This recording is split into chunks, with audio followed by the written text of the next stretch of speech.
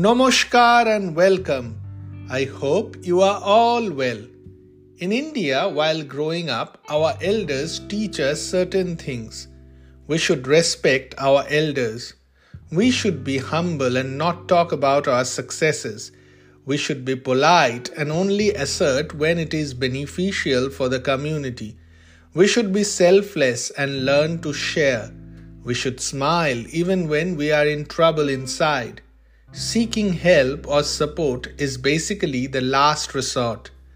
I sometimes wonder, are these relevant anymore?